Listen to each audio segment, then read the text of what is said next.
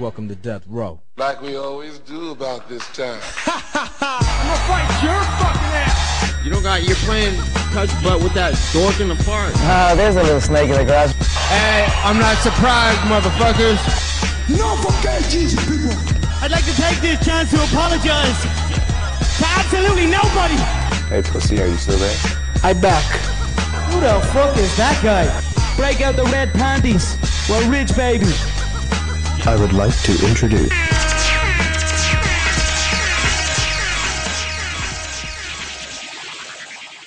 Welcome to the MMA for Money show, episode 58. In this show, we will review the amazing fight that was Holm versus... I couldn't get through it. We're going through fight out 4, but we're previewing Moraes for Sandhagen, which is an incredible fight, and honestly, a better fight card in general. I am Bob Voss, your favorite cards man at MMA State of Mind on Twitter, here with Mikey Gills. That's Gills with a Z. Also follow the show on Twitter at MMA for Money Show.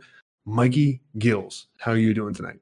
Not bad. Yourself? I had a little mini freak out. We were talking about it before the show started, but it's all good. Technology sucks and it hates me. We got it all figured out. We're going to do a good show. Let's go.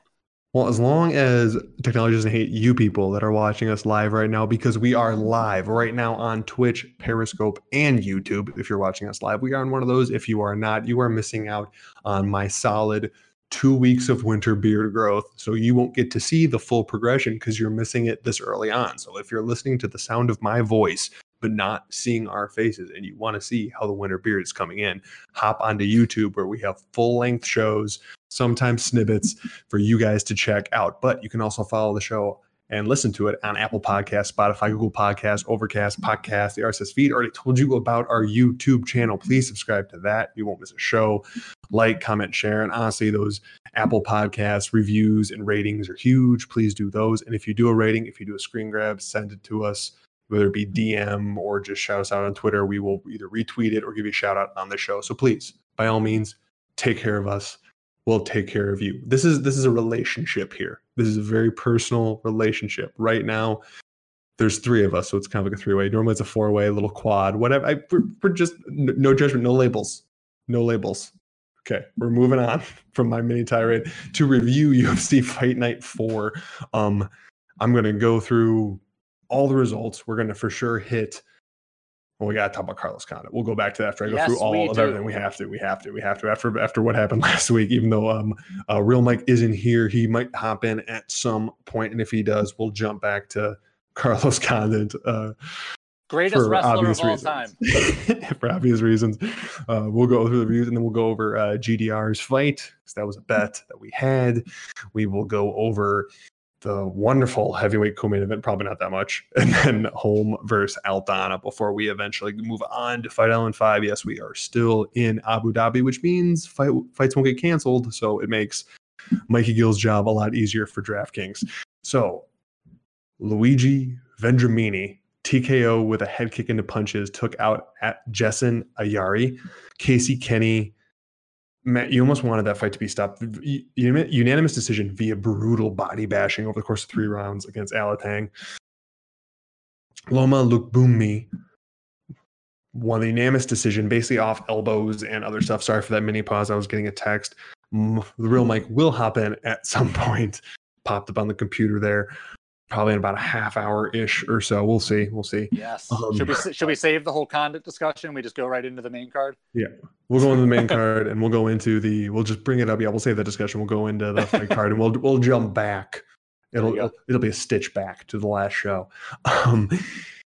Nasruddin Imavov.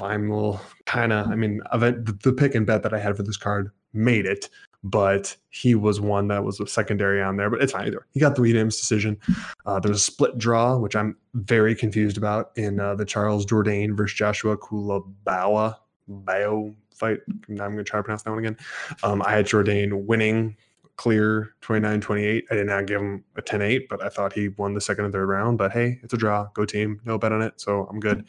Carlos Condit, D1 All-American wrestler, got unanimous decision over Court McGee.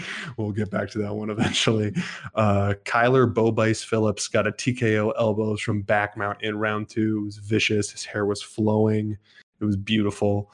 Dusko Todorovic, who I really liked, but was pretty steep in terms of odds. Got a TKO ground and pound in round 2. My Dutch queen, the Iron Lady, Jermaine de Rendami, got that 3rd round guillotine choke.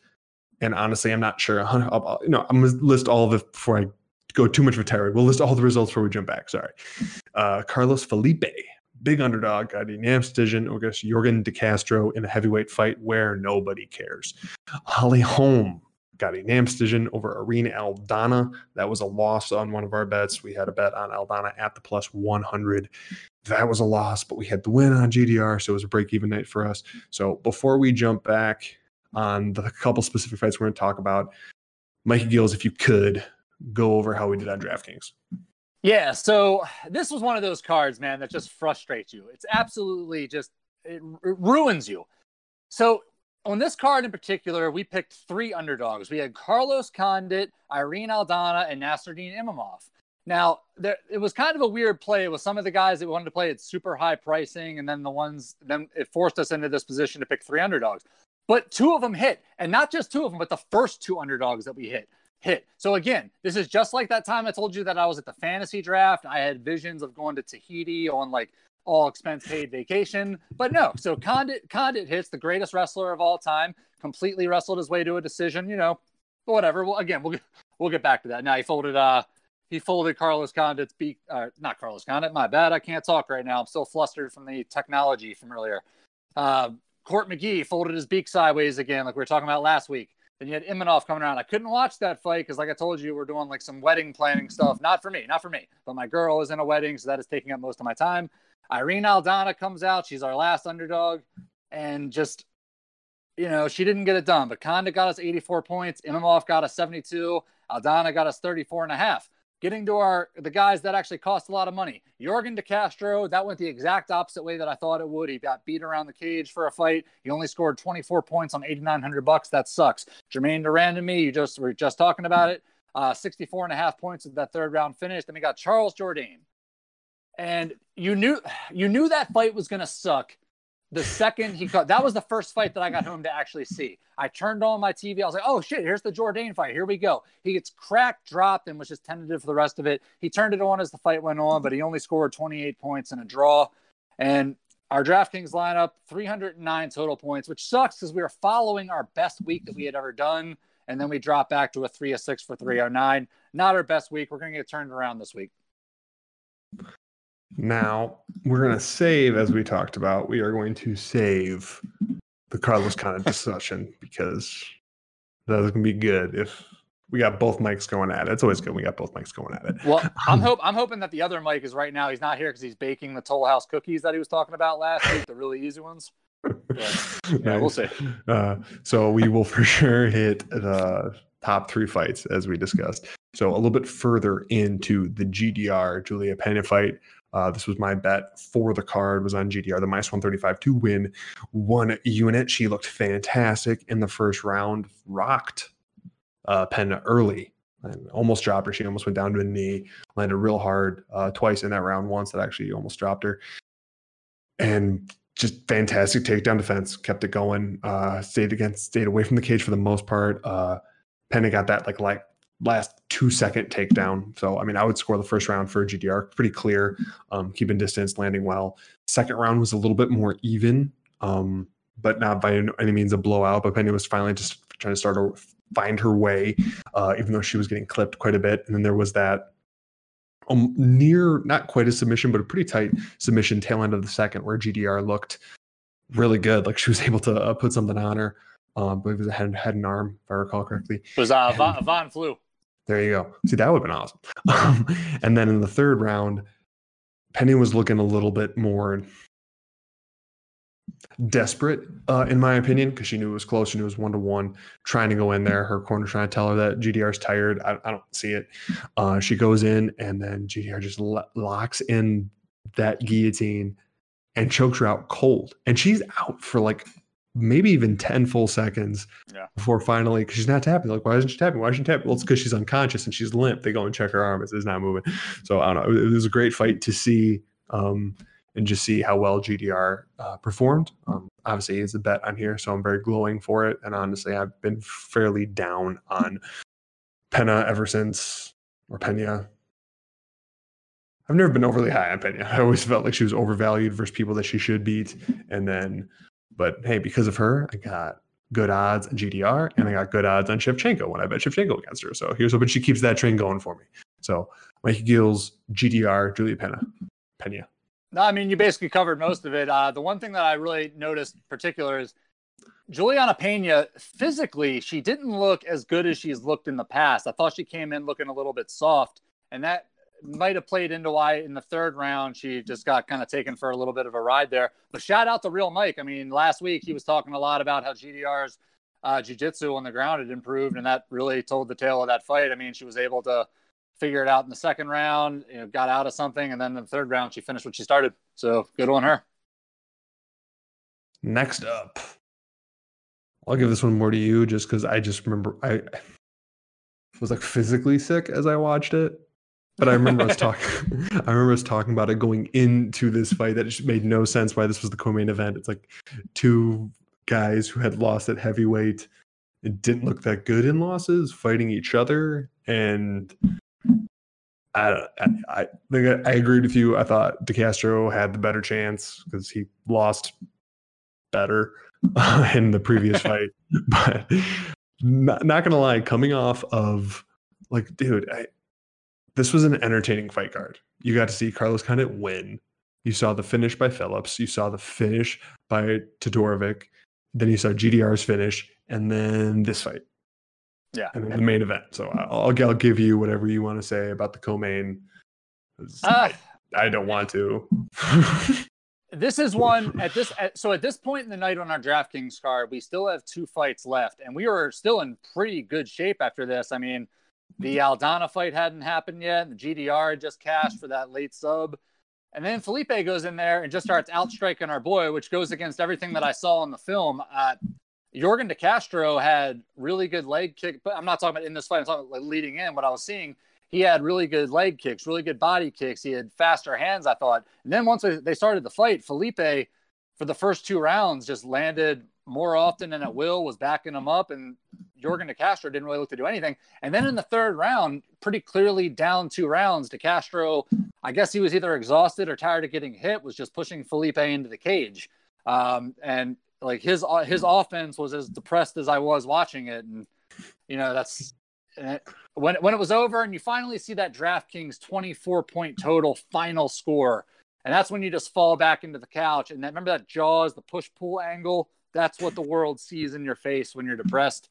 And nothing else. That sucked. No. I would like to say that after this fight, we were rewarded from an amazing main event. But that didn't happen. No offense to this is a stereotypical Holly Holm fight. So if you like her fighting style, you had a fun night and you had a good night and you were entertained. I'm not there. She did what she had to do. We had the other bet for our show last week was a 1-unit bet on Irene Aldana at plus 100 to win 1 unit.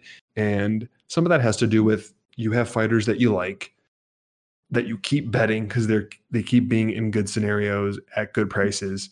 And eventually you have to hop off the train. It just depends when you choose to do so. I jumped off one too early with Jan Blachowicz, and I lost a big underdog on that one.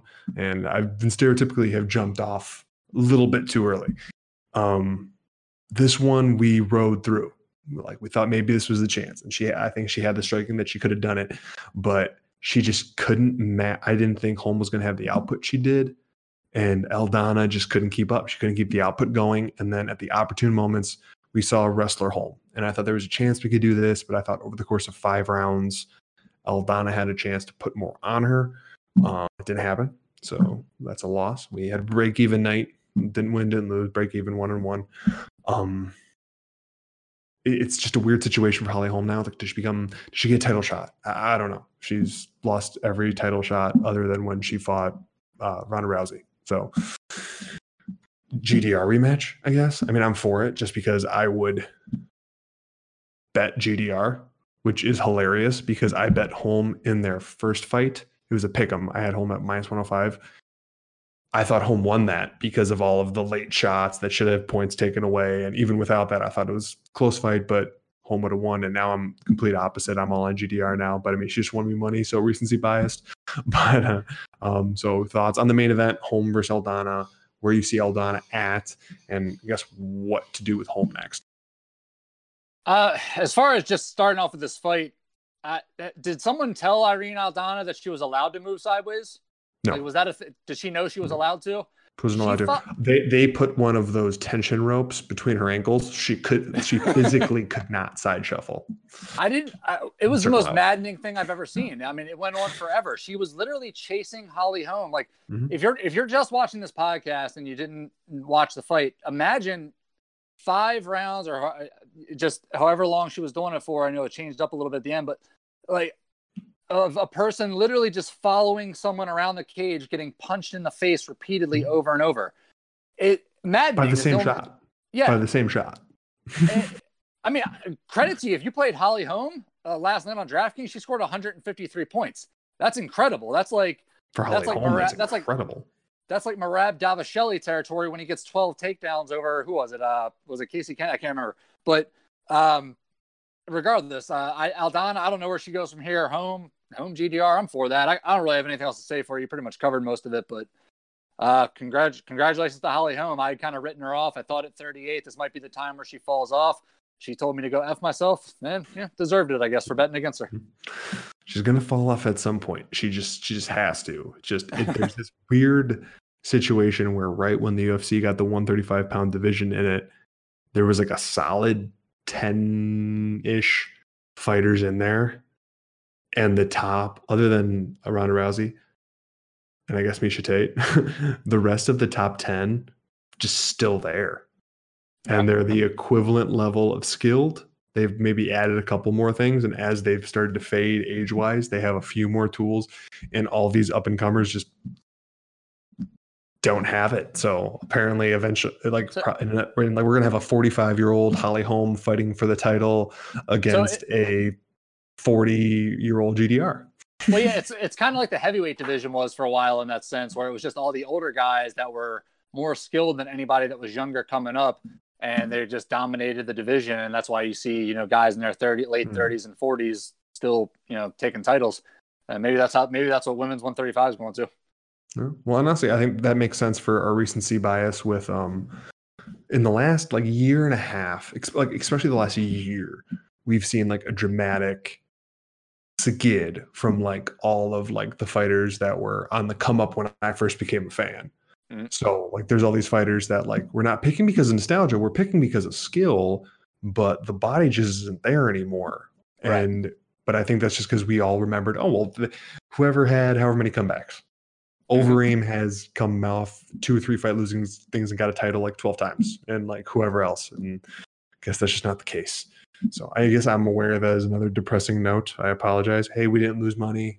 And even with everything that happened on DraftKings, 309 isn't terrible. I mean, it's by no means the best we've done, but that's by no means terrible.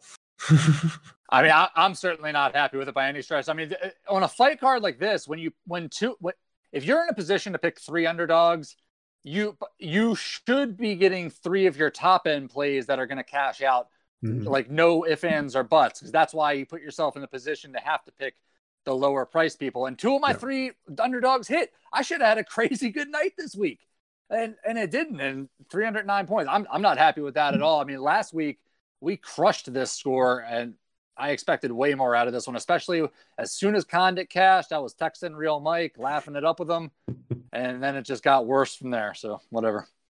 Well, we will move on.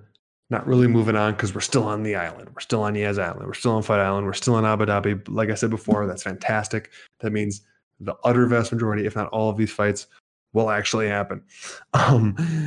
Since it's just the 2 of us for now, before the real Mike hops in, we are just going to I'm going to read off the matchup. Mike Gills is going to give the DraftKings breakdown, and I'll give my little 2 cents afterward.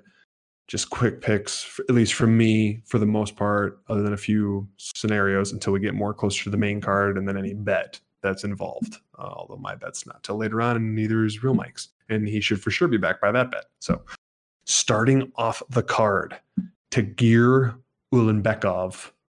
Actually nailed that one. -400 versus Bruno Silva +325. Oh, you're straight to me. Okay. Yeah. Tagir Ulanbekov, 12-1, 1 knockout, 7 submissions, 5'7", going off for $9,300 on DraftKings. Right off the bat, he's a teammate of Khabib Nurmagomedov. Oh wow, I got the unknown guy's name and I screwed up on the champ. That's hilarious.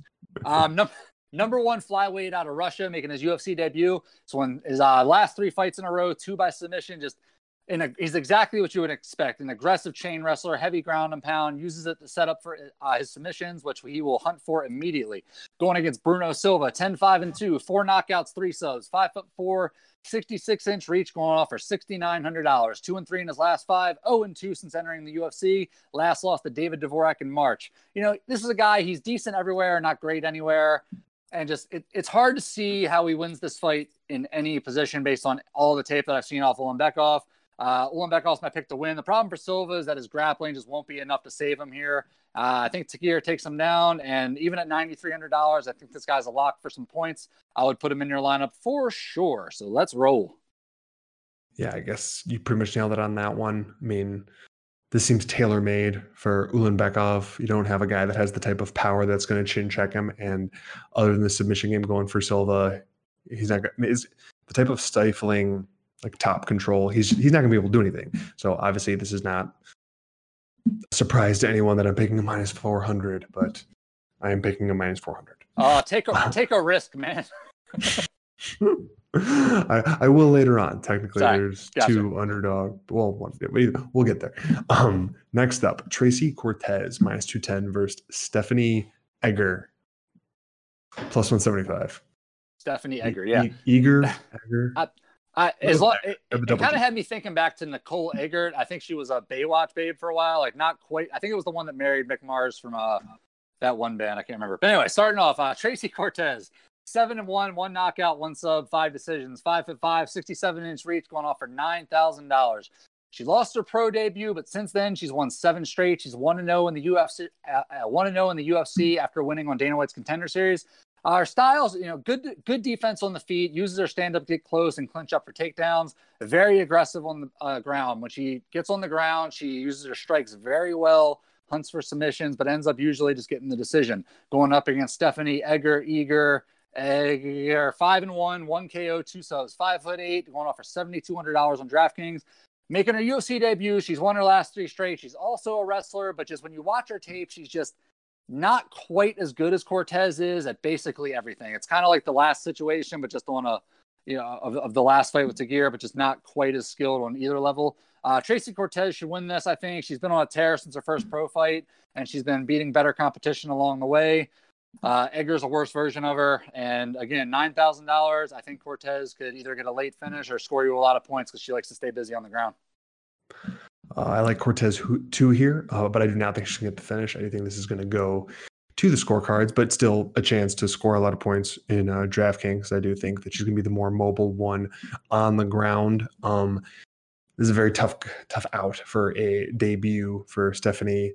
I think what's bothering me about the last name is, have you ever seen the movie The Kingsman? A while ago. I can't really remember it. Well, there's a sequel to it. Either way, the main guy's last name, just, I don't know. I'm going to move on before it because I'm spaced out just enough that it's not going to quite connect. So how am I going to concentrate on this next fight when I'm thinking about the Kingsman? I got Colin Firth on the brain. Exactly. And then the second one, we has an eye patch because he got shot in the face and he's obsessed with insects and he's drawn butterflies everywhere. And then Channing Tatum comes in, but he's from Texas and they own a whiskey distillery. Dude, you're dropping knowledge right now. I don't have a lot of stuff other than fight knowledge, but it's random movie stuff. So if it ever comes up, I will give you random unneeded detail about random movies. Okay, fair enough. As many frequent ones, but like pretty much if you get me from like 92 to like 2014, there's like not many gaps. And then 2014 to like now there's more gaps, but I'm still pretty solid. It's like those kids' age when you start having kids that you don't see as many of the movies, but we'll get you in on a Zoom call the next time we play Scene It over here. It's gonna work out. You're on my team. I've never lost in Cena, actually. Ooh, all right. Oh, sorry. Cheers, sir. This is a very odd conversation. So, Sorry. but keep it classic. Keep it classic. But then again, this is a backward shirt because you guys are all seeing it on video. I need to start like buying backward shirts. So sorry, lack of sleep. I tend to ramble. Giga Chikadze plus 125 versus Omar. I did say I'm picking Cortez. Just double checking. I don't want to skip ahead too much. Got it right the first time. Try to repronounce it and I get it wrong. Chikadze, which you would think would be the harder name to say than the first name, but whatever. Plus 125 versus Omar Morales, minus 145. Mikey Gills, DraftKings wise, tell me about Chikadze versus Morales. All right, so I'll start off with Giga Chikadze here. 10-2, 6 KOs, 1 sub, 6'4", 75-inch reach, going off for $7,900. Former pro kickboxer. He's 3-0 in the UFC with a couple of split decisions mixed in. So really good technical striker, but honestly, in his run so far, he hasn't really given us that high-level kickboxing that you might expect from somebody with 50 kickboxing fights. He's shown a weakness on the ground, an ability to be bullied against the cage. And one of the things that you go through this guy's record, and you hear me talk about this on the show a lot, he has a lot of fights on his record that against guys that are just not any kind of good. Like he's got like a 1-10 on there, and I had to rewrite all my notes, but I'm almost positive I remember a 2-31. Somebody please, yes, I think you won that fight by armbar if I remember correctly. Somebody please tweet me if I'm wrong, but I'm almost positive that that's true. Going up against Omar Morales, 10-0, 2 KOs, 7 subs, 5'11", 74-inch reach, going off for $8,300 on DraftKings. Bellator veteran, 2-0 in the UFC after winning on Dana White's Contender Series. It's a very opportunistic grappler. He's going to try to bring this fight to the ground as soon as he can, but he's good enough to hold his own on the feet too. Like, I don't think if these two get into a situation where they're on the feet, this guy's not going to be lost at all. He likes to come at you with power, and the only thing that really bothers me about him coming into this fight is that he's coming down in weight for the first time, and that's always kind of weird. But I think Morales could win this fight. He's good enough on the feet to not get knocked out by a pro kickboxer, and I think he has more tools overall. With his finishing ability for $8,300 on DraftKings, I really like him. Chikadze, he's a decision machine at $7,900. If you need a guy who could win you a decision, but maybe not score the most points, maybe grab Chikadze. He's a stay away from me. Morales is a much better play. I'm going to agree on this one. I'm realizing that for this fight card, apparently this is going to happen a little bit more frequently. I know at least there's a couple coming up that I disagree with you on, but I like the fact that Omar Morales, he's currently training at Hard Knocks 365. That is the same gym as Anthony Rumble Johnson, and training with, now I'm spacing out on their head coach. God, I got nothing. Lack of sleep will do that to you guys. Either way, former pro kickboxer, trained for a long time in the Dutch style of kickboxing, Muay Thai.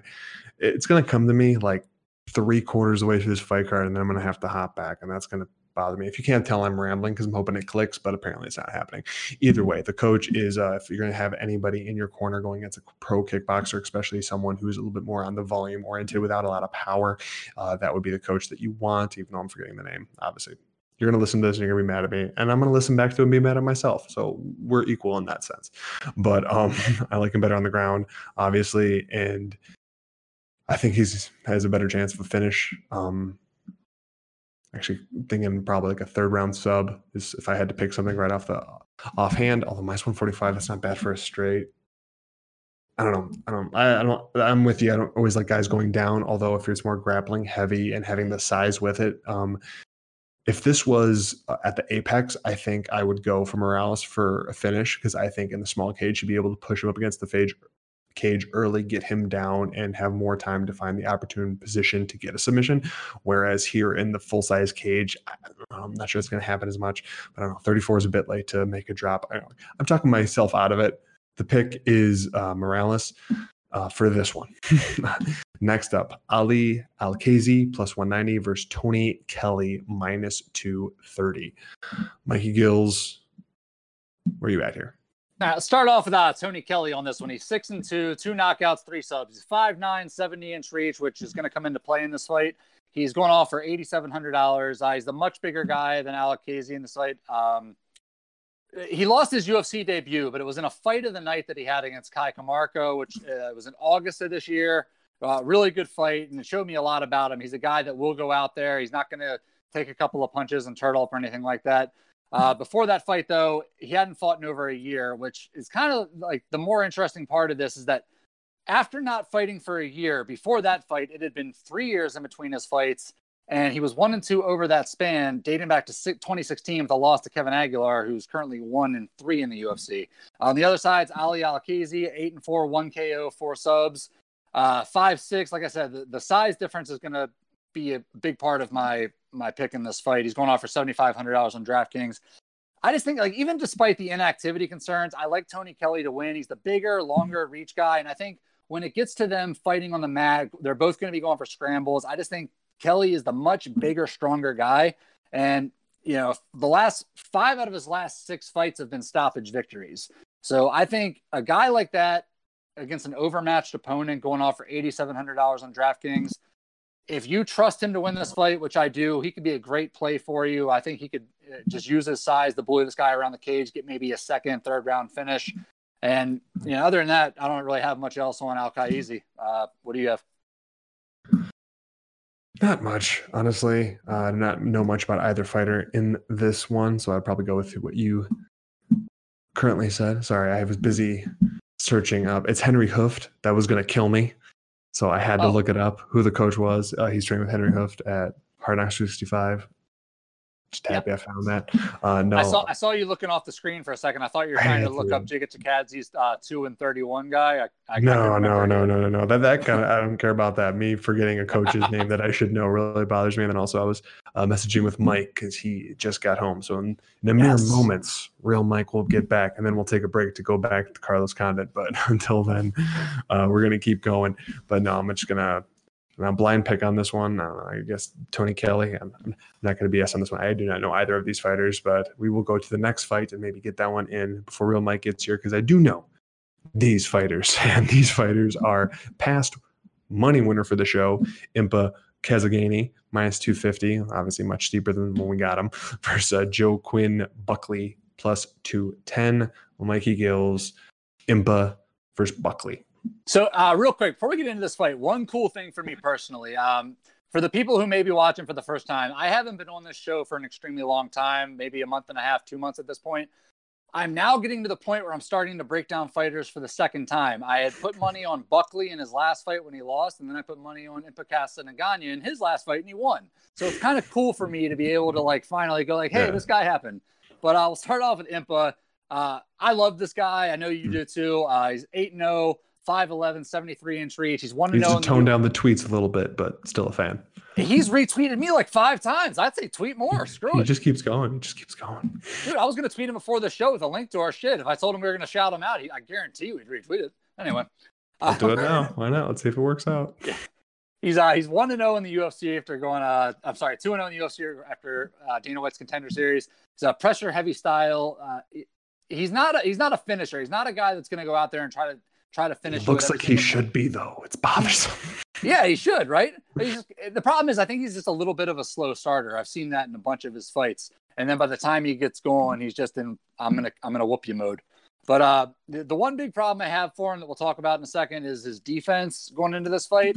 I'm not picking against him, but it really is the main flaw of this guy you can point out. Because on the other side is Joaquin Buckley or Joe Joaquin. I know there's like weird pronunciations of that. I'm just gonna say Joaquin because I like Phoenix. 10-3, 7 KO, 3 decisions. He's 5'10", 73-inch reach, going off for $7,300 on DraftKings. He's a Bellator veteran. He lost his debut to Kevin Holland back in August. Some circumstances around that fight, though. It was on 8 days' notice after his last fight. And Kevin Holland is a tall task for anybody on a full camp. 8 days' notice is almost a suicide mission. He's a very explosive striker. He's a guy that's going to come out there and throw some really wild crap at you. Now, for breaking down this fight in particular, in his fight against Holland, Buckley took a lot of damage. He was badly beaten by Kevin Holland. He was dropped multiple times. He was finished late in the fight. This is 2 months later. This is way too soon for him to be back. The only saving got to that part before I did. Oh, sorry. That's fine. Just start yelling when I start running over all your stuff. But Impa doesn't have Holland's power, but at the same time, do you need it after getting dropped twice like that? I mean, you can still hear the echo of the punch that put him away. But Buckley is the type of guy that he's going to throw a bunch of wild stuff. And what I was talking about when I broke down Impa is the one fault that he has in his style is when he gets in there and gets in on those exchanges, he leaves himself wide open. He will load up and throw straight from the hips. Mm-hmm. And if he starts playing that game with Buckley, that's Buckley's game to play. And that is my worry. I'm not picking Buckley in this fight. He's $7,300 on DraftKings, though. And if he can draw Impa Kasanaganya into some kind of a firefight, he could potentially be a play on DraftKings. I thought about putting him on our card, but I love Impa too much. I can't do that. So for me, it's Impa's going to win this fight. I could see Buckley having a path to victory, but what do you think about this one? Oh, we got another one. Here he comes. What up? Hello. What's up, sir? How my dudes? How you feel? How bro? are you? Fucking feel better if Carlos Condit fucking got taken down at least one fucking time. Holy shit. Court McGee, fuck you. You know you got paid off in some conspiracy fucking theory type bullshit that UFC fucking paid your ass and Carlos Condit so you didn't fucking expose a shitty takedown game because my boy fucking Mikey Gills up here says that Nick Diaz is coming for that Condit fucking fight and it's going to be fire. But, dude, fuck that. That was bullshit, dude. I wanted a takedown. All right, look, Carlos Condit, his wrestling is so good that Court McGee didn't even think about it. Carlos Condit right now is eating Toll House cookies. He made them himself. They were so simple. Everything is super clear to me now, and this is exactly why Court McGee was a drug addict loser. He's a fucking idiot. His IQ is so fucking low. He's a wrestler. He's not a striker. He's just going to strike 3 rounds with Carlos Condit. Yeah, you're going to lose, bro. And if I would have known you would have done that, I would have bet my ass fucking for sure on Carlos Condit because Carlos Condit's only weakness is takedowns. Hey, real quick, though, shout out to Court McGee because I heard Carlos Condit's post-fight. Fuck Court McGee. Carlos Condit in his post-fight press conference said that he saw Court McGee take his broken nose, pull it down, and put it back into place. All the respect in the world for that. Just throwing that one out there. See, to me, it just means that he's used to having his nose broken like a little bitch. So he's got skills and experience, but breaking that shit back. See, I don't know how that's like. I don't know what that's like. So, whatever, dude. But yeah, definitely Mikey was right about Carlos Condit. Thank you. I appreciate that. This makes up for that one time you went after me for going against both of your picks that one week when I was wrong. Oh, I finally got it'll happen again. That'll happen. We'll be right. We'll be right sometimes. Hey, and while we're on a rant, Aldana, are you fucking stupid? Are you? Let me follow the pin. Let me follow the pinata this way. She's gonna go this way, but why don't we go that way? She keeps going this way, but I can't go that way. What? She's the fucking dumbest coach, dumbest corner, dumbest fight. I'm so sorry that I fucking bet on that. That goes on the list of fighters of all-time worst bets that I could ever think of that makes me so fucking sick to my stomach. I wanted to throw my $3,000 TV in the way I just got. I was so fucking stoked to get the thing. Now I was like trash watching Aldana. Garbage. She's like Mexican beer that just some piston threw on the side of the road and said, blah. That's Aldana type beer. That's why we tap the Rockies over here. That's the type of beer. Pretty much that type of beer right there. Only if it's been warmed up and then cooled down and warmed up a second time. Yeah, we're in that realm. Well, Real Mike, we just got Mikey Gills putting down all the DraftKings information for the Impa got it right the first time. Kasanaganya minus 250 versus Joe Quinn Buckley plus 210. His full breakdown of it. Before I give mine, since you're coming in hot, where are you for Impa versus Buckley? Last time we cashed Impa for his UFC debut, and it was not easy. It was definitely a nail biter, and he didn't have the best stand up that I would like to see, and that's because he doesn't have a lot of experience. The 8-0, it just doesn't. To me, you haven't been through hell and came back or shown anything yet. I like Impa a lot. Obviously, we bet on him, but at this time, I need to see more from him and more development. So there's no way in hell. Ever. No fucking way am I laying 2+ units on fucking Impa to make one when he doesn't have the experience. He's never came back from a loss. So I would have to back Joaquin Buckley on that dog money. And I think that's the best bet and probably DraftKings pick. Oh, sorry, sorry. I just talked right before you came on. No, I said the same exact thing for Buckley. I didn't pick him to win, but I did say that he would be a great DraftKings pick, just in the sense that if he could draw Impa into a firefight, Impa does kind of put his hands down when he throws, when he gets in close, once he starts those exchanges. I agree with you completely on that part of it, but I am picking Impa to win the fight. No worries. No, my entire premise behind going with Impa, obviously, kudos to him for cashing for us. And I do think with some more experience, he can be really, really good. My main reason with going with him in this scenario is Mike Gills brought it up, and it was my main point on this, is the fact that Joe Quinn, I keep wanting to pronounce it wrong also, Buckley, we're going to go with Buckley from here on out. The fact that he got finished by fight time, it'll be like 2 months and like 2 days in the third round versus Kevin Holland, and got dropped twice beforehand and just got brutalized.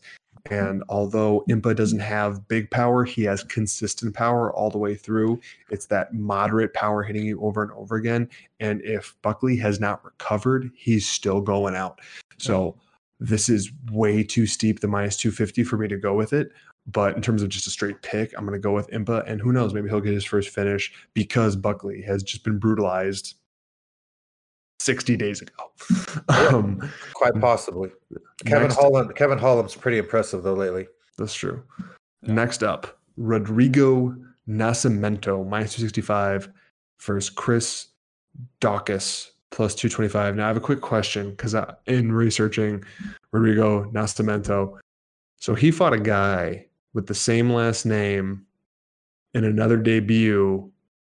And I don't know if it is, because I tried to find info on it and I couldn't quite get any more. In my head, it's his brother. I have no proof of this, but up here, it's going to be his brother from here on out. So we're going to go, we'll go Mikey Gills, do the DraftKings, then we'll go to Real Mike, and then I'll finish it off before we jump to everyone's favorite fighter, Drew Brees. All right. So real quick, starting off on Chris Daukaus. This is a special fight for me. Real Mike, you'll remember this. Bob, you were on vacation for this week. The first episode that I was ever on this show, the very first pick I ever gave on the show was an underdog pick, Chris Daukaus over Parker Porter, and he cashed it. Finished that fight. So Chris Daukaus, 9-3, 7 knockouts, 1 sub, going off for 7,000 on DraftKings. He looked good in his last fight against Parker Porter. He got some really good punches on him, and then he threw a knee on him that knocked him like half dead up against the cage. Finished it shortly after. He's being underrated in this fight. He's a very athletic heavyweight, a very good boxing, good slick stand-up on this guy. But another thing that people are not talking about, because I'll get to his opponent in a second with his opponent's ground game, Chris Daukaus is also a Brazilian Jiu-Jitsu black belt. So when people are discrediting this guy, it's saying that if he gets taken down, it's done. It's not that simple. And no one's talking about this in this fight. The only real knock I can say about this guy is his cardio. And a lot of that criticism comes from, I think it was back in 2018. He lost the fight that went into the second round. And he also looked kind of tired in a decision. But 5 months before he lost in the second round, he beat another guy in the second round. So I don't even know if I'm sold on that. Sorry, I'm rambling right now. I apologize. Chris Daukaus got me very excited. Rodrigo Nascimento, 8-0, 2 knockouts, 6 subs on the other side. Grapple heavy guy. He won his UFC debut back in May after the Dana White's Contender Series. Has a lot of submissions. Like I said, 6 out of his 8 wins. His last one was against Dontel Mays. Doesn't impress me all that much, just because Mays has lost 3 of his 11 career fights on the ground. He still obviously could win this fight, but he's going off at $9,200 on DraftKings. I would not touch Nascimento for that price. Chris Daukaus is at $7,000, and I'm not just riding him because he won the last fight. $7,000. I think he has a legit path to victory in this fight on the feet and staying away from trouble on the ground. I would take Chris Daukaus as a very low-end DraftKings play in this fight. Nascimento, $9,200 for me. That's a stay away. But what do you guys think? Yeah, on this one, I don't know enough about Nascimento personally, but Chris Daukaus is a pretty well-rounded mixed martial artist, like you said. He's a great black belt in jiu-jitsu. He has a pretty well-rounded stand-up, and the price tag on Nascimento seems a little bit steep and he doesn't, to me, have the best gas tank. So Daukaus could have a 3-round shindig with him and win that decision quite easily. And so for the money, I would back Daukaus and throw the money on that side. We have a consistent rule on this show that Mikey Gills, I don't know if you know yet, and it's we stay away from low-level heavyweights in terms of official picks. But Right. the reason is for fights like this, where at this level, any fight can be a pick'em. Yeah. So the fact that you have comparable level fighters and you have Chris Daukaus at plus 225. It's like, if you're going to bet anything on this fight, you're betting Chris Daukaus. It's just that simple. So, sorry, I did have to look it up. He fought Rodrigo Nascimento, fought a Fabricio Nascimento like 4 years ago. And I'm sorry, up here it's his brother. I have this whole thing played out in my head of it was his brother's debut. His fighter fell out. He said he would jump in and fight him. He tried to take it easy on him, but his brother's just that bad. Like it's this whole thing that I'm elaborating in my head that probably didn't actually happen. But so that to say, I'm with you on the underdog. And if you want a little bit of action on here, that's the type you go with, where it's like it's similar in the co-main event of the last fight, Jorgen De Castro versus Felipe. It's a low-level heavyweights, and you have over a plus 200 underdog. If you want a little bit of action, that's where you should throw it. I would guarantee you, if you broke it down, if you would consistently bet the underdog in low-level heavyweight fights, you would end up way ahead. So I agree. Next up, we have everybody's favorite fighter, Tom Breeze. And I'm saying that because in history of the show, both me and Mike have said, real Mike, have said such awful, awful things about Tom Breeze. Oh, I'm going to say some more things. Well, he is a currently minus 260 favorite versus KB Buhler at plus 220. Sorry, I don't agree with any time Tom Breeze is as much a favorite over anybody, but Mikey Gills, Tom Breeze in terms of DraftKings versus KB Buhler. I'm actually a little interested in real Mike. He sounds like he's got something to say on this one. What do you got for us? Oh man, I don't like weak people, man. I mean, you don't get to be a Copenhagen. You don't get to be in my family if you're weak. It just doesn't happen because my brother would have killed you long ago. So I don't get weak because I just couldn't be weak, even if I wanted to, and I had a boo-boo and I wanted someone to be nice to me. My brother's gonna like step on the boo-boo or throw some acid on it or something crazy. So Tom Breeze is soft, bro. Like he is like so soft that he's like Charmin soft, like 3-ply, maybe going on 4-ply with aloe vera added to the fucking cotton. He is so wishy-washy, bro, that he's ducked multiple fights because he's had anxiety attacks. Bro, I don't know if he knows this, but a lot of fucking these fighters have anxiety. How do you not have anxiety when you're gonna go walk up and combat against another fucking person in front of the whole world, let alone it's scary to just combat against one person in the wrestling room or the jiu-jitsu dojo? So Tom Breeze, bro, besides it's like some good grappling, I'll give him that. He's soft, dude. Like he does not have the heart of a fighter. He's one of those guys, like I said, you drop him in the alley, he's not gonna have your back. He's gonna probably fucking run the other way, and he's definitely not gonna take any damage for you while he ran. So I'm backing KB Buhler. I almost bet him just because I hate Tom Breeze so much, but I try not to let my passion or my hatred get into my bets. So that's another smart thing for you people is that if you just hate someone and you despise them, do not bet them. Example: who's lost me money? 2 people: Randa Marcos and fucking Lauren Murphy. I absolutely despise Lauren Murphy. I don't even know how she's fucking here, but every time I fade her, she wins. And so she's fucking done a great job. Somehow fucking here, won so many fights. It's fucking insane. Can't wait to fucking fade her until she loses. But Tom Breeze, soft, not my type of fighter. I wouldn't back him anywhere. I wouldn't back him against any fucking buddy. No one. There's not one fighter on the UFC, not even a girl that I would back him against. He's soft. Well, all right. Well, Tom Breeze, 11-2, 3 knockouts, 7 subs. He's going off for $9,100 on DraftKings. For a lot of the reasons that you just said, I wouldn't bet him. He's 4-2 in the UFC. Yeah, he's a decent skill set wise. He's a decent fighter all around. But the anxiety issues that you were talking about, There was a fight not too long ago. We were talking about Kevin Holland earlier, where he went against Kevin Giles, where Kevin Giles like fainted or something right before he walked out or right before he had his walkout, and they had to cancel the fight. That I had Kevin Holland on my fight card for that slate, and I lost everything. I didn't get a point because you can't cancel it at that point. So I wouldn't back Tom Breeze for that. I also wouldn't back his opponent for the same situation. KB Ballard is 8-0, is 4 knockouts. He's making his UFC debut. What's known about this guy? He's the middleweight champion of Unified MMA in Canada. He's a teammate of Tanner Bozer. There's very limited fight tape. I tried to find stuff on him. I couldn't find much. Primarily a grappler, will push you against the cage and throw some strikes. But other than that, I couldn't find a lot on him. My pick has to be Tom Breeze just because I don't know enough about Buller to say otherwise. But it's a total stay away from me. Bob, what are you thinking? Similar to you guys, you should never, ever, ever have money in any fight where Tom Breeze is involved at all on either side, because skill for skill, Tom Breeze should roll. He absolutely should. The only fight for sure that I've seen from KB Buller is I saw the fight where he fought one-time UFC vet Matt Dwyer, and he looked good, but I mean Dwyer wasn't anything to write home about. Obviously, Breeze is a much higher of a step up, but I mean, is he going to be?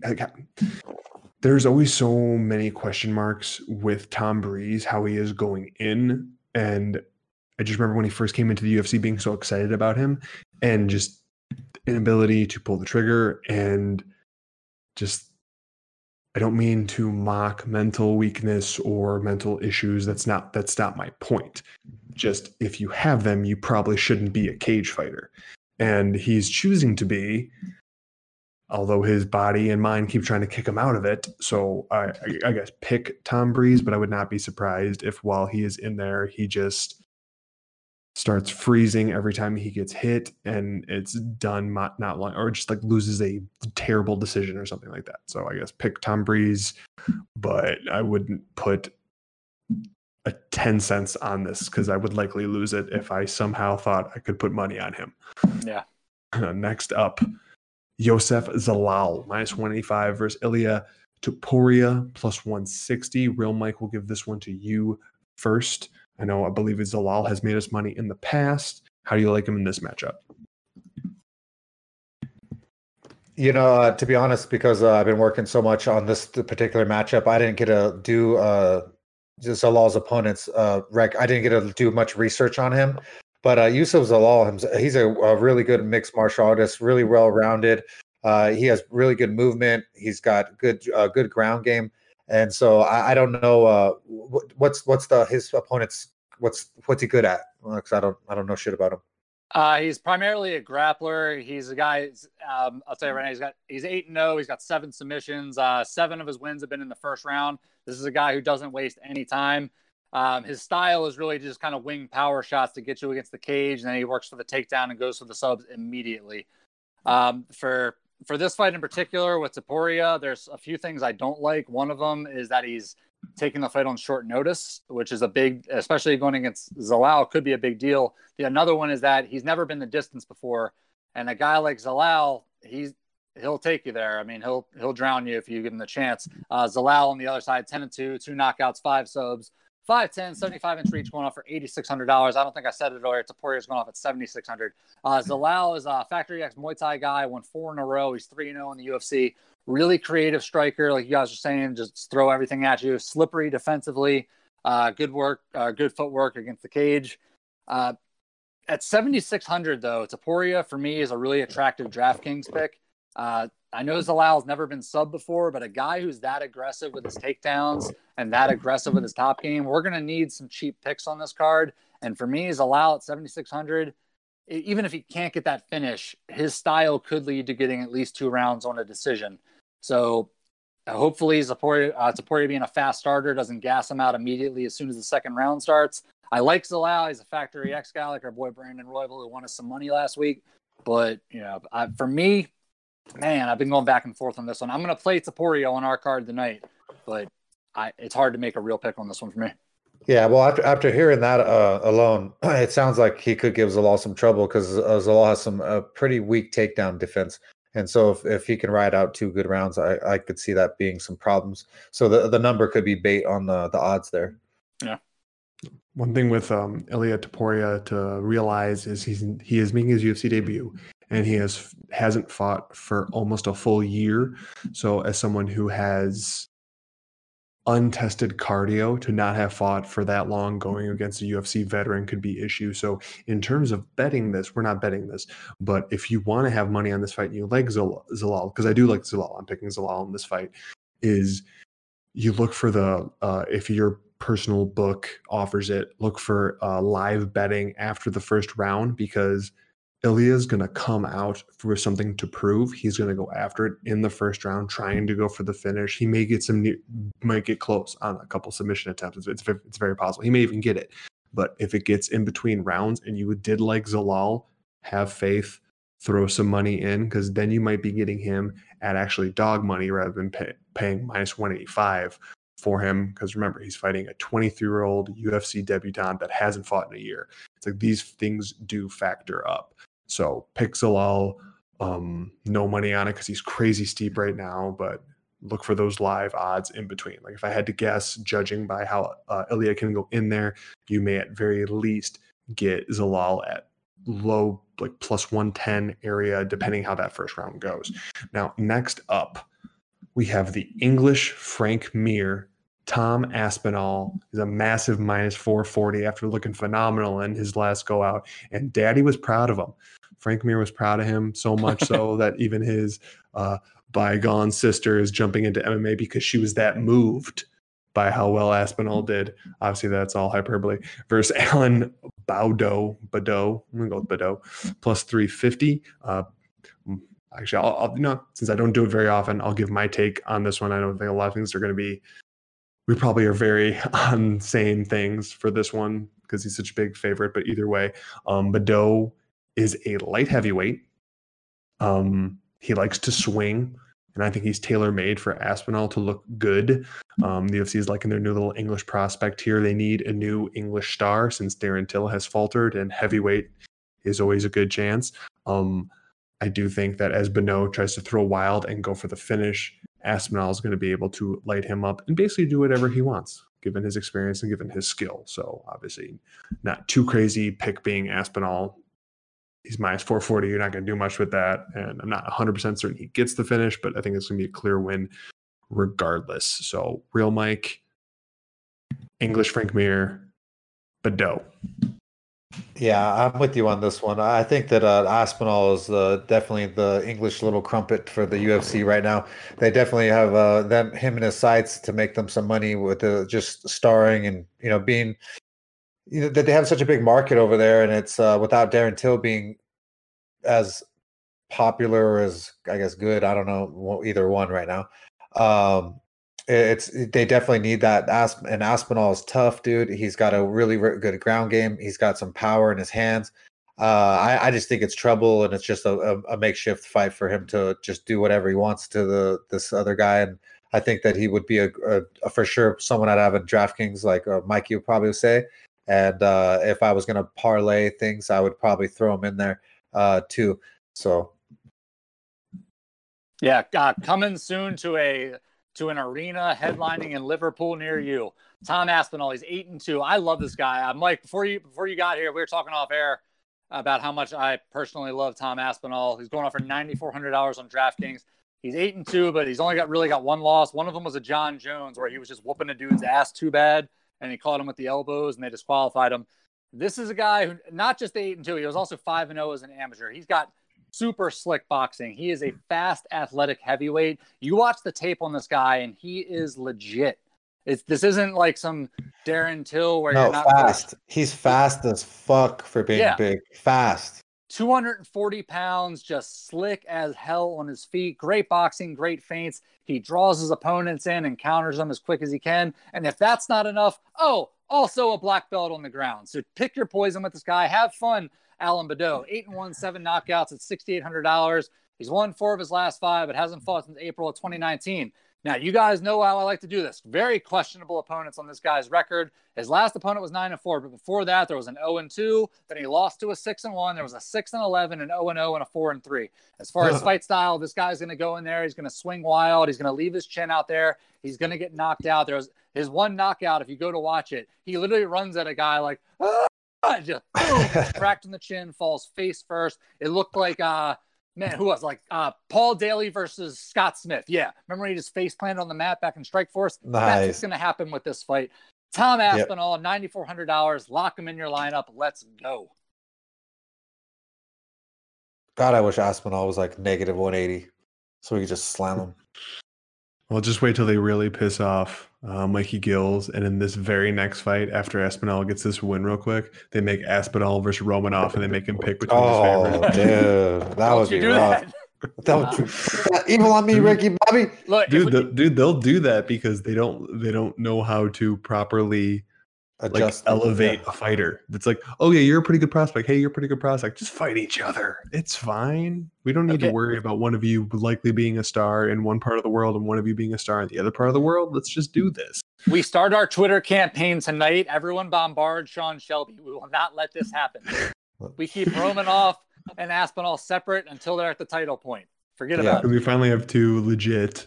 Like, I know we have like up and comers at heavyweight, but they're the type of up and comers that are like literally 1-1 away from a title shot. It's nice to see that we have like Aspinall and Romanov, like they're in that ground level of like they have like 2 years. Aspinall's boxing is too good, man. Where they could just clear people out and like build up a good record, like the way they used to do, like with like Stipe on his way up. Obviously, before Struve knocked him out, but we don't like to talk about that. Next up, Marcus Perez plus 130 versus Dricus Duplessis, which is minus 150, which just sounds like a legal term. Mikey Gills, Marcus Perez, Duplessis. We're gonna start off with Dricus Duplessis because it's the greatest name I've ever heard in my life. Crazy name. He's 14-2 with 5 knockouts, 9 subs. He's finished every single win in his career. 6 foot 70-inch reach, going for $8,400 on DraftKings. Like I said, he's a true finisher. He's won 2 in a row. His style, he just uses his striking to get inside. He's not the most technical guy ever, but he throws with a lot of power. He's super good on the ground. He uses ground and pound just to soften his opponents up, get in there and go for the sub. He's fighting Marcus Perez, 12-3, 6 subs, 6'1", 73-inch reach. One thing I like about Perez is the 6 subs. This is a guy who's confident. He's going to go in there thinking he can hold his own on the ground, but he can hold his own on the ground, not against Duplessis. I think Driscoll is the better fighter of these two, and with his finishing ability for $8,400, I love him in this fight, and I'm putting him in our lineup. Let's go all day Duplessis. So the Duplessis will blow your meniscus. He's fucking ridiculous, that name. I just love fucking around with it. I think that he's going to be too much for Marcus Perez as well. I think that that's why you're seeing the number where it's at. Marcus Perez is not bad.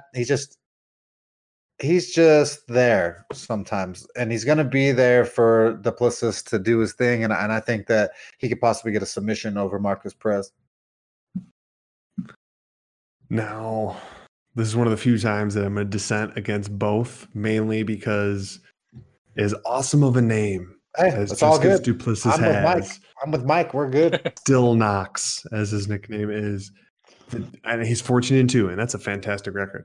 But one of those losses was submission loss to Gareth McClellan.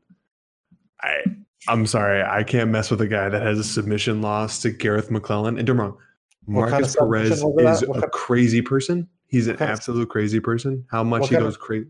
What was the submission loss? What was it? A guillotine or rear naked choke or was it an armbar at least? Guillotine, but let me check. Yeah, third round. That's even worse. No, guillotine. That's like gross to me, bro. That's like real gross. Yeah. I do truly think that Marcus Perez has a few screws loose. His utter obsession with the Joker, and he plays it a little bit too good to the point of like it's like his spirit animal, which is his own issue. I do think he is just opportunistic enough. Like I agree with a lot of what you guys have said. I do think just gets Duplessis. His name, sorry, I can't get past it. He is has a bunch of shiny spots, and he looks like the real deal, and he very well might be the real deal. And this is a good test, actually. Like if he just completely starches him and I'm wrong, I get it. But I agree. I think he's gonna go in there, he's gonna go crazy, and meaning like going for the finish and be aggressive and put it out there and maybe even go for a submission. And Marcus Perez is just that particular kind of crazy that's just going to latch on to whatever he possibly has and try his best to get a finish. It's going to be probably only like a round and a half to 2 rounds of fury, because I've seen Marcus Perez gas out pretty bad. So if he, after about a round and a half, everything I'm saying will probably reverse itself. So I got about 7 or 8 minutes of Marcus Perez having a good chance of maybe getting a finish here. And once it gets past that point, you can pretty much check it off and you could say I'm wrong, because once it gets past that point, I will likely be wrong on that part. But pick is Perez. If nothing else, the weigh-ins will be fun with the whole Joker thing. That's true. I'm surprised they let him do that, only because they won't let everyone's favorite Ian Cutelaba paint himself green anymore. Yeah, why can't he do that? Apparently it's against the new the dress code policy or whatever. They won't let him paint himself green, but they'll let Marcus, although I don't think he tells anybody, he kind of just does it. And then when he pulls his hair back, that's the first time you see it. Although wearing a mask, it might smudge. I don't know. Like literally every fighter outside of the United States paints their flag on their face. Why not green? That's why my brother literally legally named himself War Machine, because they wouldn't let him in the UFC announce his name anymore, because there was a comic book about this War Machine Rhino or War Machine back in the day.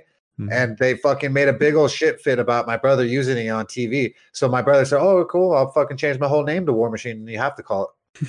Yeah, that's like the Ultimate Warrior changing his name for copyright reasons. Yeah, I was glad he changed his name, because I was like, I'm the only fucking male Copenhagen left. You keep your ass away from my fucking name. And he fucking changed it, and look where he is now. He's in jail forever. And then he wanted to change it back, and I say, you don't fucking keep your fucking shitty ass name. You fucking changed your name. You're fucking whatever you want to be over there, little machine. I'm fucking Copenhagen. You're a little baby machine over there, right? Now I'm boss, big bro. Now the fuck I'm boss. I'm the king over here, motherfucker. I'm rich as fuck. You're over there. That's how it works. Told that fool.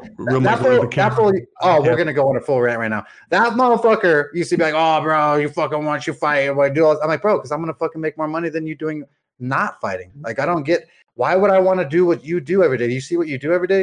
You go every day and go to work out 2+ hours. You train 5+ hours. That sounds about 8+ too many hours of doing anything that I didn't want to do. I want to fucking go and smoke weed when I'm off. I want to be at the beach. I want to be barbecuing. I don't fucking want to do all that, War Machine. That's for you. It's for the birds. I like talking about it, like watching it, like talking about how crazy these fools are. But dude, like I said, I told that fool I make more money than him one day. Boom. Sup. Boom. So yeah, you average out the salaries right now. I'm like, you're looking real good. Oh, I wrecked him. So I destroyed it. He's like peasantry to me. Hey, my EMT money made more money than you now, War Machine. That's how weak your shit was. Well, it happens. No. Next up, somebody who did make a lot of money, but not in the UFC. Ben Rothwell, -160 versus Marcin. Oh, fuck this guy. This is one of my guys on the list. The first one. This is one of the first. Mikey, you don't know about this fucking. When he was on the juice, and then he got suspended and came back.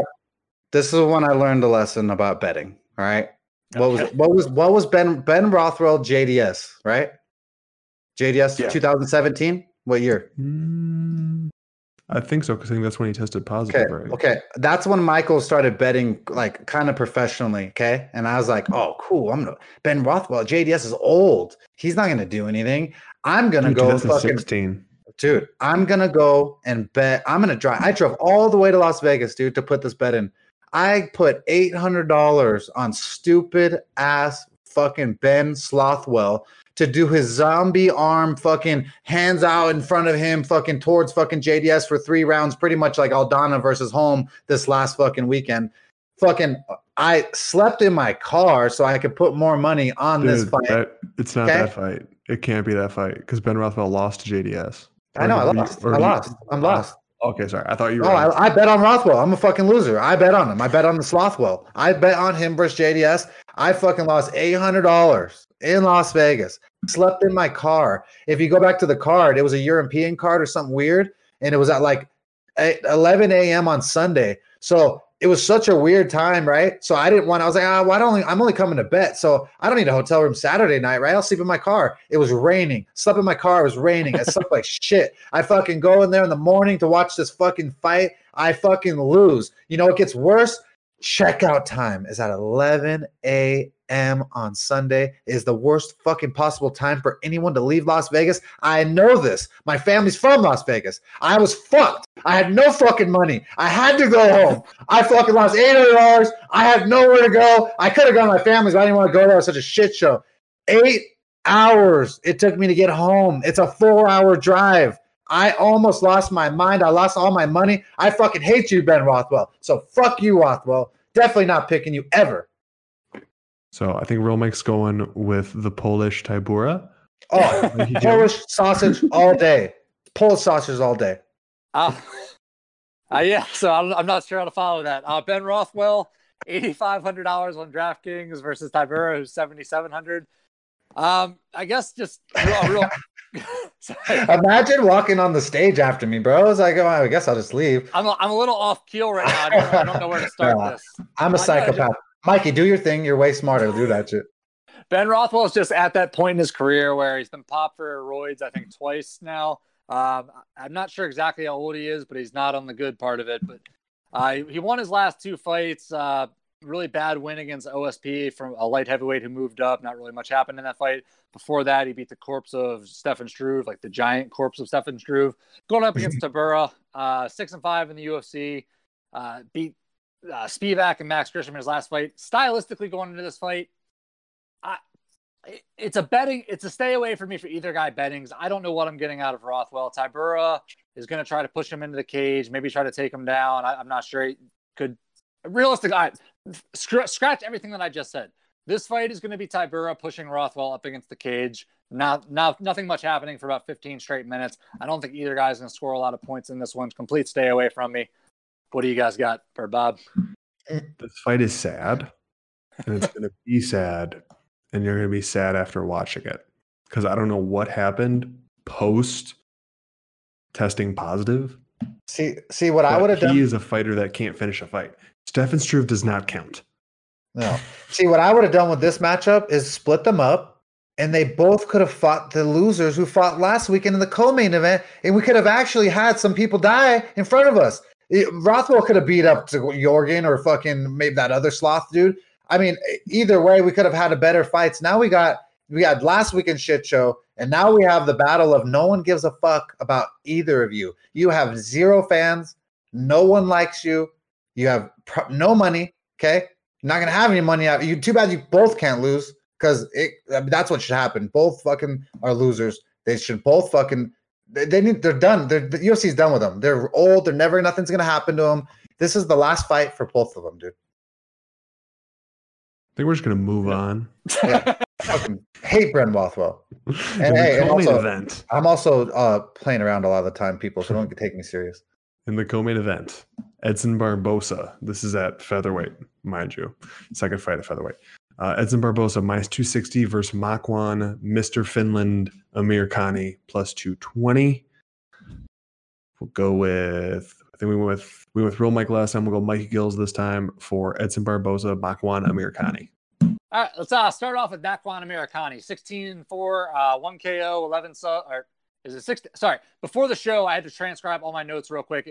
I can't remember his exact record, but regardless, 1 KO, 11 subs, 7,400 on DraftKings, training out of SBG in Ireland. He's 3-2 in his last 5, coming off the win over Danny Henry back in July.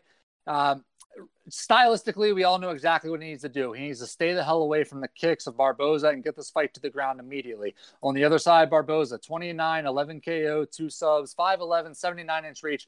He's the favorite, $8,800 on DraftKings, which for me is just a little bit too high of a price for a guy at Barboza's age, at this stage in his career, where he's coming down in weight. You're never really sure, especially a guy with an explosive style like Barboza likes to bring. I am picking Barboza to win this fight, don't get me wrong, but at $8,800, I don't know that I can trust he's going to be able to stay at that for the entire the second round, the third round. Once Makwan Amir Khani really starts to pressure him and get this fight to the ground, I just don't know if I can lay that much of my salary on him. But for me, Barboza's going to win this fight using his striking.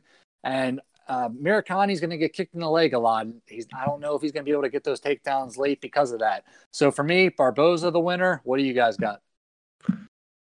Yeah, on this one, I have a rule, and it's OG versus the not OG. Okay, and this is an exact prime example of an OG versus a not OG. And so I there's no fucking way that I can. I like Mr. Finland. I like his game. I like all of his bitches. Okay, all of the bitches. All the bitches on his yacht. All the bitches that he hangs with. I want to hang with the flowers too, all right? But I got a family. I can't do that, bro. I can't be like War Machine. That's why he's bad. It's where he is. He's trying out forever. I gotta be an adult. So, Mr. Finland, it doesn't work like this, bro. You just don't get to eat pussy all day and get to eat snacks and do all these fucking fun stuff and go on yachts and stuff. It's just not how it works, all right? Barboza, leg kicks from fucking hell. I don't think that he's ever been kicked as hard as that Barboza is going to lay into him. There's no way that he's going to have a submission game that Barboza hasn't seen. Barboza should easily be able to dominate decision very much like Casey Kenny fucking won last weekend, dude.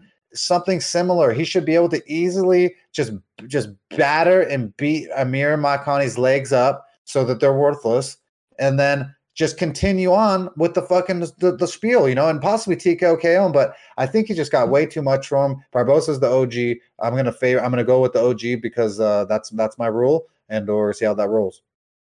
Now, for my take on this, the last time Barboza fought a fighter of Amir Khani's level was in 2013 versus Rafael Oliveira.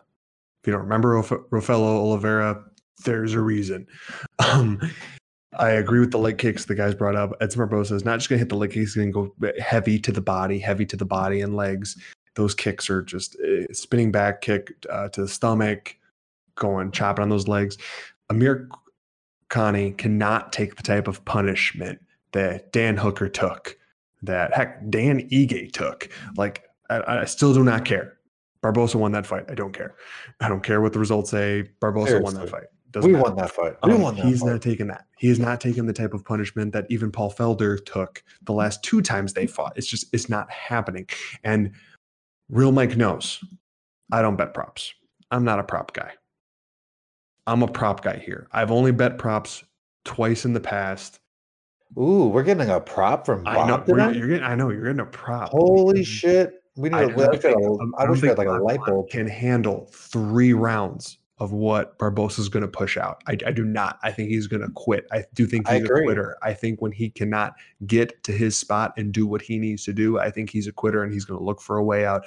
And I like Barboza inside the distance. It's plus 115, and I'm going to put 1 unit at the plus 115 for Edson Barboza because Amir Khani cannot handle that smoke. Mr. Quitland. Yeah, exactly.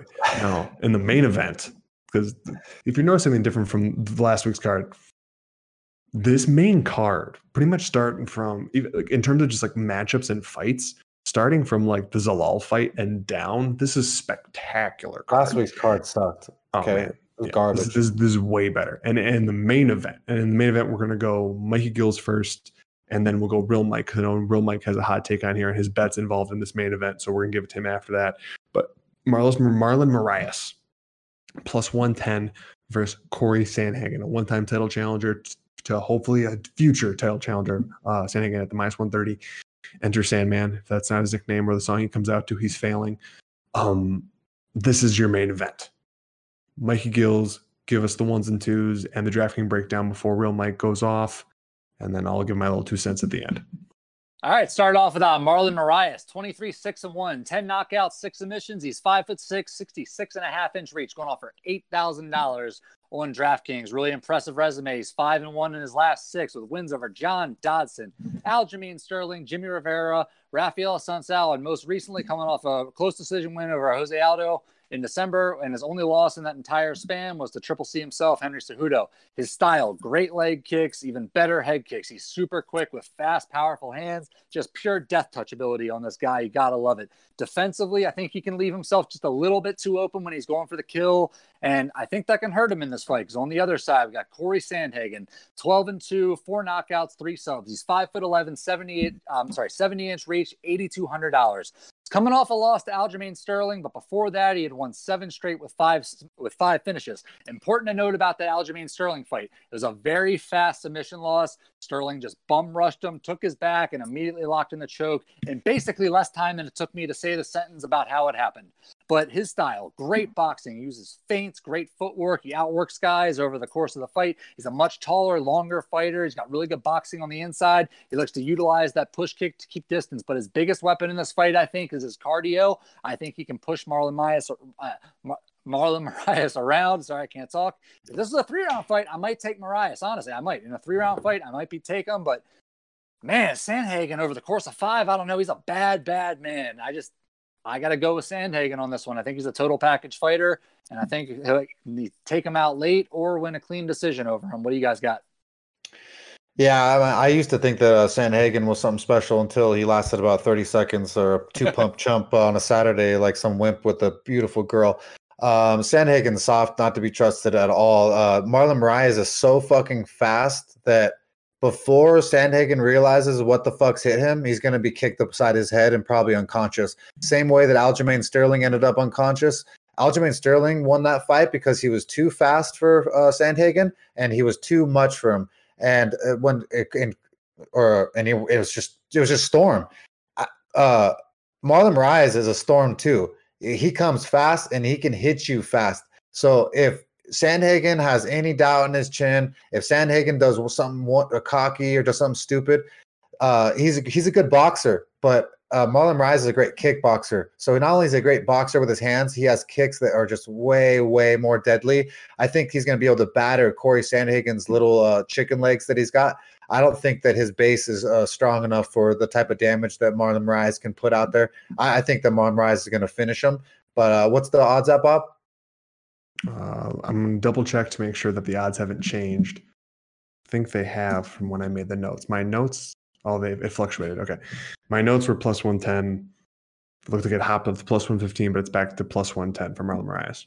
Okay, so I'll be putting a unit down on Magic Marlon Moraes. Moraes plus 110 is an absolute gift for a fighter that can easily quit Sandhagen, much like Aljamain choked him out. I mean, we're not even talking about Marlon Moraes got good jiu-jitsu too. And if Aljo submitted him that quick, I don't trust Sandhagen's jiu-jitsu at all. I just no way that I'd be picking the favorite Sandhagen in this one. It's dog all day, and we'll be rolling with that dog money.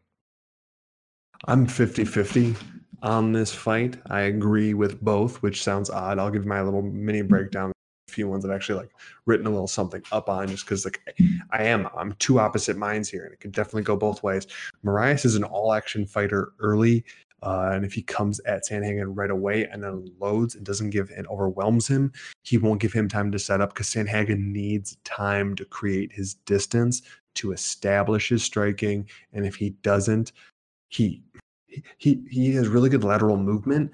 But if Moraes is Mike's right. Moraes is so fast. If he just goes directly at him, he almost won't be able to sidestep and circle out in time, and he'll get pushed against the fence and just be eating shots. Those kicks are insane for Moraes. So if that's happening, it's probably happening in the first 2 rounds. Now for the Sandhagen side, if Sandhagen can get his distance dialed and circle away, and I know I talked about how the speed of Moraes, but if Moraes is even the least bit gun shy and Sandhagen can establish his distance, his defense goes up tremendously once his distance is established, and then over 5 it gets a little hinky. But in terms of more likely to finish, you got to go Moraes. Decision more towards Sandhagen. So I get it on the DraftKings side, because ultimately who could score the most points is probably Sandhagen over the course of 5. But if you're going by best chance of a finish, probably more on the Moraes side. So I guess, I don't know. I have sour taste in my mouth from how Corey Sandhagen did us dirty versus Aljamain Sterling. Dirty. So it's that's a little bit of it for sure, because we really, really liked him in that matchup. We like the same thing. We thought his striking was too good. And I didn't get a fight. Didn't even get a fight. Didn't even get to see I love a fight. Aljo, but Aljo doesn't have hands like I at didn't all. It's kicking and it's his amazing ground game. But yeah, there's no I think striking. he just caught him sleeping. It's almost like a flash knockout in a sense. Just he ran We're at gonna- him so fast. We're gonna find out when Magic Marlon Moraes come at him fast with some kicks from both sides, because he can circle right into a kick either way. Either side you want to circle, bro, I'm gonna throw a kick. I mean, that's how easy that is. Yeah, but then you also have a point where, I mean, other than like years ago against Jamal Emmers, who a lot of guys have early loss against Jamal Emmers, he has been undefeated in the UFC, and even before that, doing really well. This is his first loss in a long, long time. So mentally, I don't know how that's going to land. I mean, obviously, like a lot of people kind of have this dip after their first UFC loss. Usually, it's that dip post title challenge.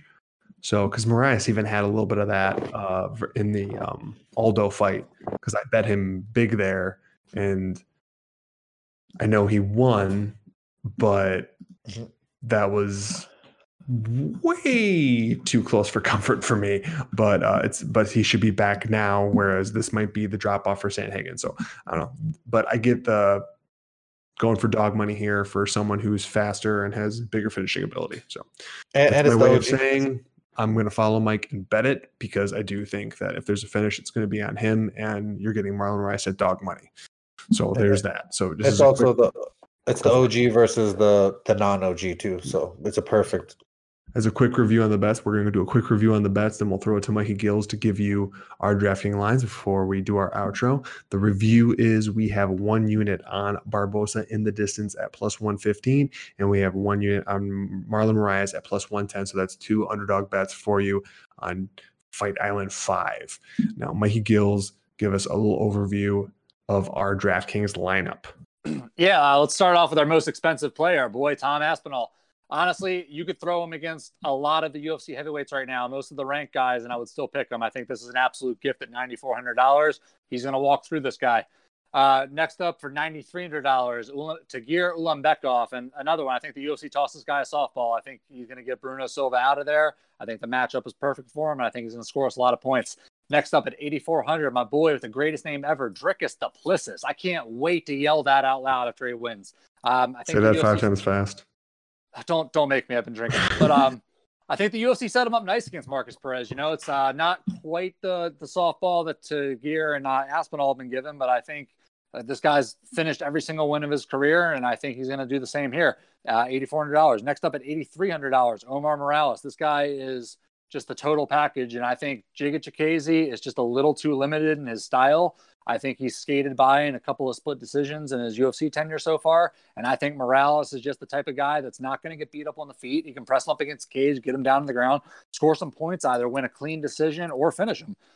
So he's up at $8,300. Next up at $7,600, Ilya Taporia. And at this price, he's one of the better dog plays at that end of the card. He comes out of the gate hot every time. He finishes opponents in his fights really early. I know Zalal's never been submitted before, but again, like we were talking about earlier, if Taporia with his grappling style can just eke out 2 of the 3 rounds at $7,600 with passing guard, advancing position, going for submissions, that'll score on DraftKings too. So $7,600, we're going to lock him in. And then next up, my first pick ever, my heart, Chris Daukaus, $7,000. Black belt. I think he can stay out of trouble on the ground with this guy. He's an athletic guy with powerful hands. He's a little underrated. I even in our first show, I underrated him a little bit, even in picking him. And he showed me a lot. He's got good boxing. I think he's being written off a little too hard on here. I don't understand $9,200 at all for his opponent on this. I think the line is way too far apart. So Daukaus, $7,000. Let's go.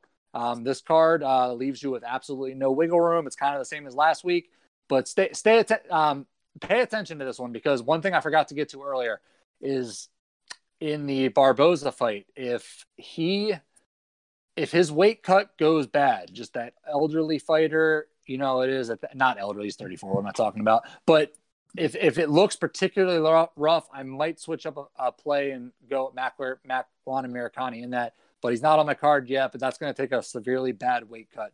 But for right now, it's like I just said: Aspinall, Ulanbekov, Dricus Duplessis, Omar Morales, Ilya Taporia, and Chris Daukaus. Let's go. Well, that we will be back next week to preview UFC Fight Island 6 or Takeover vs. Korean Zombie. Yes, that fight is finally happening. I'm pumped for that fight. Yeah, baby. Subscribe to us on your platform of choice: Apple Podcasts, Spotify, Google Podcasts, Overcast, Pocket Cast, RSS feed. If you're watching us live now on YouTube, but you're not subscribed to us, why would you do that to us? Please subscribe to us on YouTube for the full-length shows. Apple Podcast review, like, comment, and share to spread the word. And with that, let's roll.